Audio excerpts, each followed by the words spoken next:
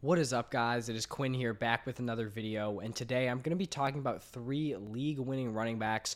These are going to be three players who are going outside the first round. Most of them are going to be second-round picks, maybe slide into the third round, but even though you're going to have to spend like high draft capital on these guys, I think these players can all turn into high-end RB1s, and if you're getting an elite running back one in the second or early third round, these are players that can take your team from mid-level to an elite contender in your leagues. So three players. If you guys enjoy the video, do me a huge favor, hit the like button, subscribe to the channel. That all really helps me out a ton. But let's just jump right into the first guy, and it is going to be DeAndre Swift. Right now, Swift is being drafted as the running back 8, as like an early to mid second round selection. For me, he is my running back 6 in PPR formats. So as you can see, I'm a little bit higher on him than consensus. I have Swift ahead of both Joe Mixon and Najee Harris. If we look back to 2021, DeAndre Swift finished as the running back 10 in points per game.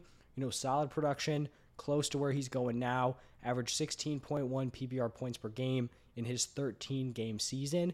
But if we really dig into that point per game average, that RB10 finish isn't really fair, because when we break it down, DeAndre Swift suffered a shoulder injury in the second quarter of the Lions' Week 12 game. So he injures his shoulder, he leaves the game. I believe at that point he had like 3 carries, 3 targets, so not a real game log.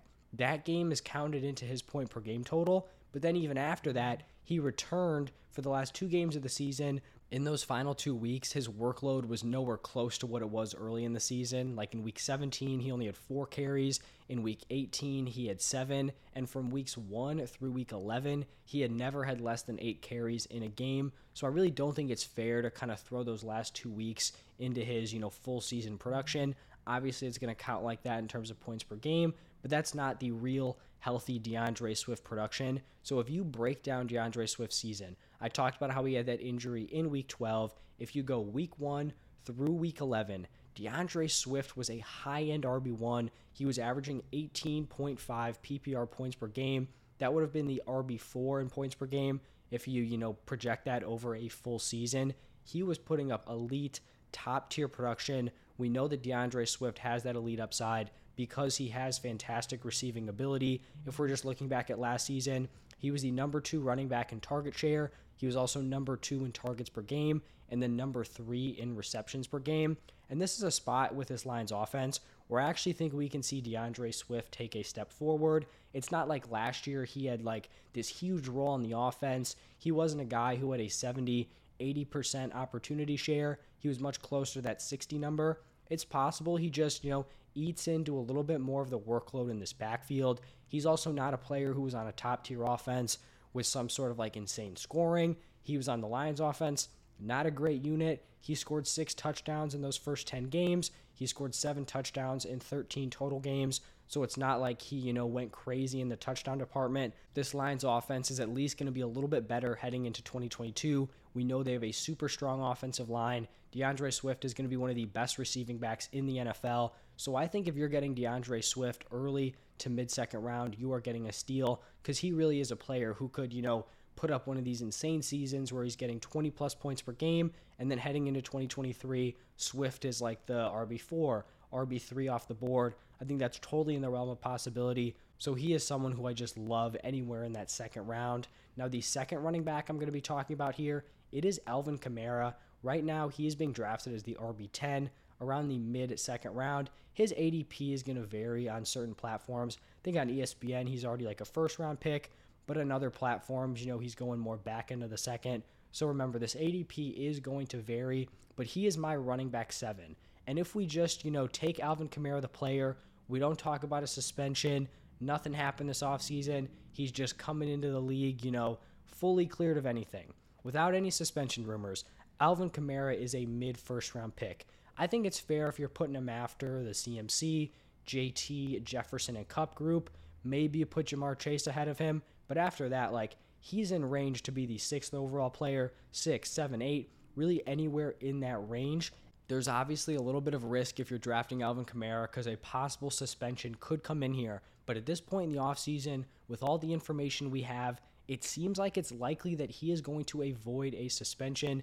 This is a quote from Adam Schefter on Alvin Kamara. Obviously, he's super locked in on all the NFL news. So this is what he had to say. I think the league is going to be looking into this, but it's going to be a while, it seems, before this legal case is settled. There's a real chance that the status of that case is not going to affect his availability this season. In terms of this season, it looks more and more unlikely that it's going to be this season as his attorneys keep pushing out the case. It keeps being pushed back, and by this time, there's no resolution to it. The season may well be underway, and Alvin Kamara may be on the field for the majority, if not all of this season. So here's the thing.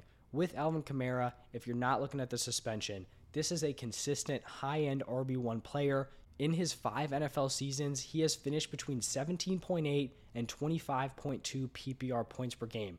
That range is crazy. For your floor in 5 seasons to be 17.8 points per game, that's a career year for most fantasy running backs. Alvin Kamara is doing that like at his floor. People thought he was disappointing last year, and he was averaging 18 points per game. That's how high, the expectation is for Kamara. And even if you look back at last year, 2021 was by far his least efficient season. That could cause some concern as you see, he's getting older, still only 27, so it's not a huge concern. But you really just got to dig into the Saints offense last year. He wasn't efficient, but the Saints offense was brutal. You had injuries to multiple different quarterbacks on that team. The offensive line was banged up throughout the season. If you guys remember, the receiving core was horrible. We were hyping up guys like Marquez Callaway in the offseason to be the number one. Michael Thomas was out the entire year. You look at this offense now, Jameis Winston is back. The offensive line is going to be solid. You have weapons like Michael Thomas, Jarvis Landry, Chris Olave. This offense is going to be much improved. So at this point, with the information we have on his suspension, I think you take a little bit of a risk and you draft Alvin Kamara in the mid-second round when really you're getting a guy who's a mid-first round value, a high-end RB1. You're drafting that player for the price of a mid to back-end RB1 option. So I'm going to be all over Alvin Kamara this season. I think obviously you're swinging for the fences a little bit with this pick because if he gets suspended, it's definitely going to hurt your team. But I think, you're swinging, but the likelihood of you hitting a home run here is pretty high. And now on to the third and final running back. This is a player I've been talking about all offseason. I liked him when he was consistently going in the third round. I like him when he's still going in the second, and that is Saquon Barkley. He's being drafted as the RB12, a late second round pick. For me, Saquon Barkley is my RB9 and a player that I view as like a, early second round option. And with Saquon Barkley here, I want to make it clear, we are buying into the ceiling and kind of acknowledging the unluckiness of injuries. If you're someone who's like, he's been injured for 3 seasons, he's off my board, all right, fine. I guess, if that's your prerogative, that's your thing. For me, I don't really love that strategy because I think a lot of the injuries are unlucky. They're not super predictive. But if that's your thing, that's your thing. But I kind of just want to break down his seasons and his injuries to kind of explain through why I don't think Saquon Barkley is a super fragile player. And in reality, he kind of just has been hit with some bad luck. So his first major injury was in 2019. He suffered a high ankle sprain in week 3. If we remember, looking back at this season, he did that in week 3. He finished as the RB7 in points per game at around 18 points per game. At that point in time, that was considered to be a very disappointing season for Saquon Barkley. Like, that production is pretty solid if you're drafting him as the RB12. At that point in time, he was supposed to be like this clear-cut RB1, RB2, and it was disappointing. RB7, you can deal with it. Then in 2020, he goes out, he tears his ACL in week 2, out for the season. Brutal. Big hit for fantasy, obviously. Big hit to him as a player. He returns in 2021. If we remember, his recovery for that ACL was lined up basically exactly with week 1. So he was limited in those week 1 and week 2 games. It didn't really do a ton. But then week 3, week 4, we saw him get his real workload back, and he started putting up some serious numbers. Week 3 scored 21.4 PPR points per game. Then week 4, he goes out there 29.6. So now it's like, all right, Saquon was a good bet. He's going to be cruising throughout the rest of the season. Then he steps on a dude's ankle in week 5, misses 4 games, and then struggles when he comes back. You may be saying, oh, sounds like a lot of injuries, high ankle sprain, low ankle sprain, the ankles. If we remember that play, he was running, looking at someone else with the ball, and stepped on some dude's ankle.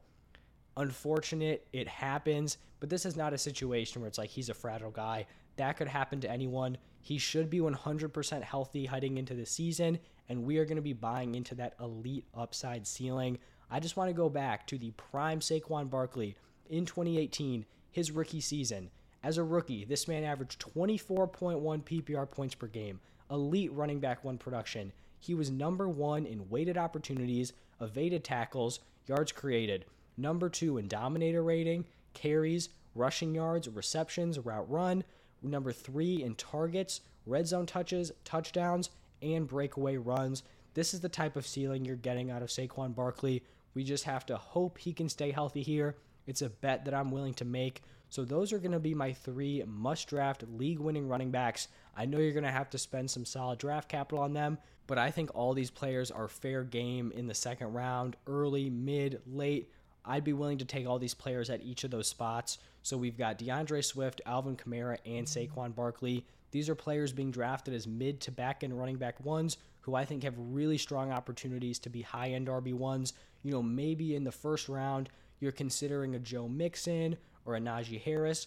You can potentially snag a guy like Devontae Adams, Stephon Diggs, one of those wide receivers, a Jamar Chase, and then you circle back in the second round and you get yourself a potential league-winning running back without spending the first-round draft capital. If you guys enjoyed the video, like I said at the top, please just hit that like button and subscribe to the channel. As always, thank you for stopping by. Tomorrow, I'll be going through league-winning wide receivers. But once again, thank you, and I'll see you guys in the next one.